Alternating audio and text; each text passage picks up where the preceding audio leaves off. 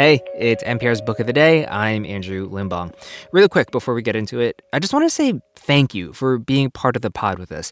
It is so much fun being able to bring these books to you and help you find the next book to read, or just hear a different take on a big picture topic, or understand an author's writing process. Now, you probably know what's coming, and it's true. It is only with your help and support that we can do this work. So please consider making a contribution at donate.npr.org/books. Every day we aim to bring you some thought-provoking interviews or hip you to the buzzy new thing on the block in books world. These books not only help keep you informed about all the things going on in the world around you, but they also offer a very welcome respite when the world around us gets to be a little too much. And you can help us keep that going for another year. Again, that's donate.npr.org/books. Thank you so much. We really appreciate it. Okay, on to the show. Journalist Dawn Turner's nonfiction book, Three Girls from Bronzeville, was one of the most acclaimed books of 2021. It looked at her life and how she made it out of her hometown and climbed the socioeconomic ladder to success. But the book also looked at people who didn't quote-unquote make it, namely her sister and her best friend. The book is out now in paperback. When it came out, Turner spoke to Here and Now Celeste Headley about how success often comes from second chances, and second chances aren't given out to everyone. So let's start with Bronzeville itself, the location. In the beginning of the book, you write, "To understand Deborah, Kim, and me, to understand what will happen to us, you have to know the place that has begun to shape us. We live in Chicago's historic Bronzeville community at 3 square miles. It's the cradle of the city's Great Migration, the epicenter of Black business and culture." So tell us about Bronzeville and why it becomes a central character in your book. Oh, yes, absolutely. My great-grandparents arrived in Chicago with my grandmother in 1916 as part of the first wave of the Great Migration. And as more and more Blacks arrived, they were confined to this narrow strip of land on the near south side of the city, and it was called the Black Belt. And as that belt expanded, the area was later affectionately known as Bronzeville. And in the beginning, Chicago did feel like the promised land. But soon, white homeowners moved and chopped up their stately homes to be used as kitchenette apartments, and the buildings fell onto horrible disrepair, and the city neglected the area. And yet, my grandmother would later tell us that the new residents did what Black folks have always done, took a bunch of scraps and stitched together a world. Some of the country's most esteemed Black people lived in Bronzeville. Gwendolyn Brooks, the first Black person to win the Pulitzer Prize, the novelist Richard Wright lived there, and Dr. Daniel Hale Williams, a Black man who was the first heart surgeon to perform the very first successful heart surgery. So not the first Black heart surgeon, but the first heart surgeon. And so Deborah, Kim, and I, when we were coming of age there, we inherited a legacy of innovation and excellence, but the community was also deformed by a history of redlining and restrictive housing covenants. So this made some places simply unsafe, and some dreams for some of the residents there simply unattainable. So let's talk about Deborah and Kim. Kim is your younger sister, and when she's introduced in the book, she's very much what we would recognize as a younger sister to be, nipping at your heels all the time. And then your best friend, Deborah. Can you tell us a little bit more about your childhood together? Because the theme of the book seems to be that you started from the same sort of crucible with very different results. I was 3 years old in 1968 when I met my sister. She, from the very beginning, was a mystery to me, headstrong, stubborn, so willful. I was 7 years old when I first met Deborah. We went to the same elementary school, and I would watch her from afar because she also was stubborn and willful, and I was actually very different. I was more quiet, and for me, rules were scaffolding, but we found each other.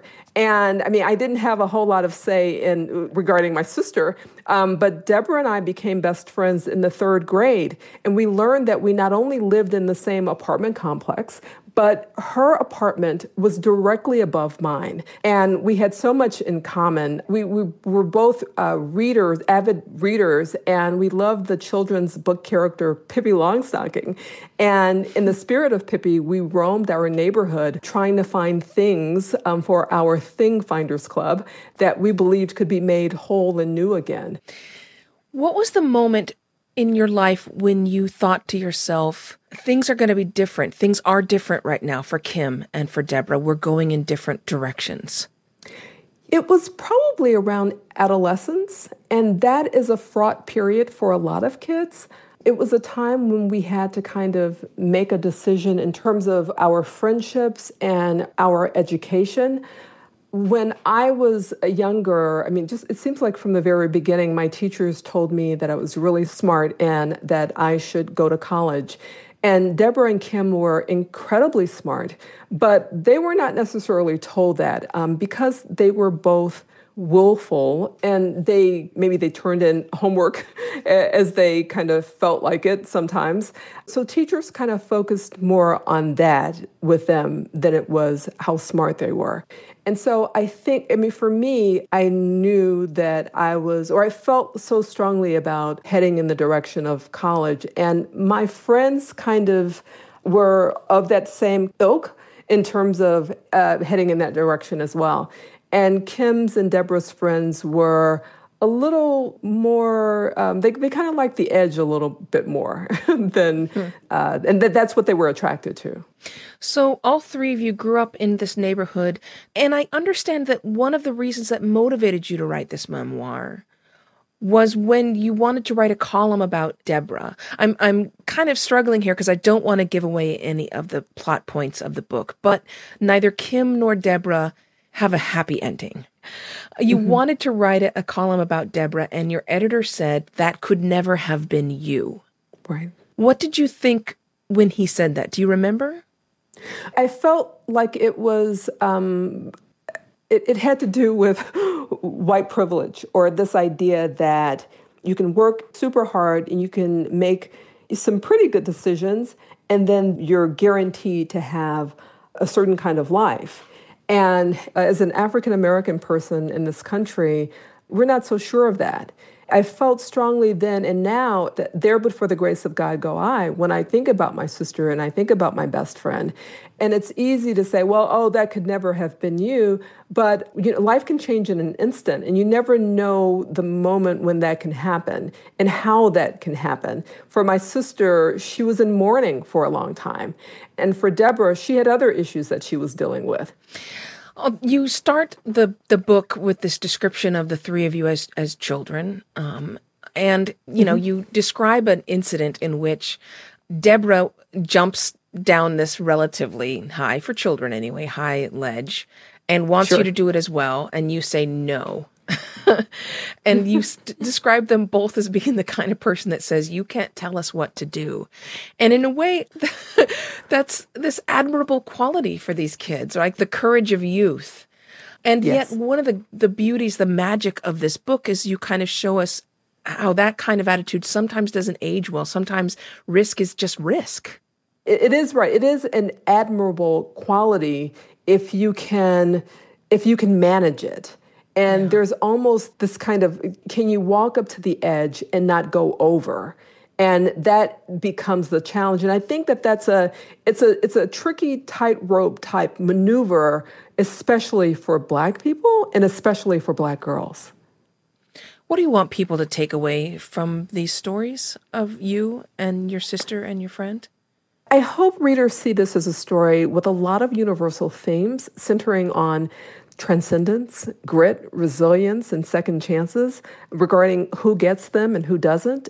There's no question that Deborah and Kim charted their own path and that they had their own ideas regarding what they wanted to do with their lives. They made some bad choices, but we all do.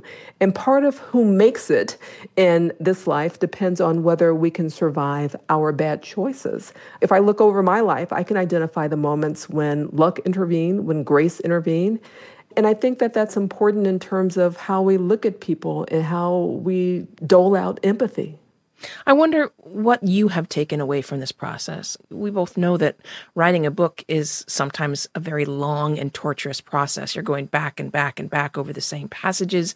After all of that, examining in such detail your young life and the life of your friend and your sister, has your view of them changed? I think I love them more. I am amazed by the hard work that Deborah has done. She was able to transform her life in such a way that I think it would be remarkable for anybody. I respect them, and I've learned more about myself through them. Dawn Turner's book is Three Girls from Bronzeville, a uniquely American memoir of race, fate, and sisterhood. Dawn Turner, thank you so much. Oh, thank you. It's been my pleasure.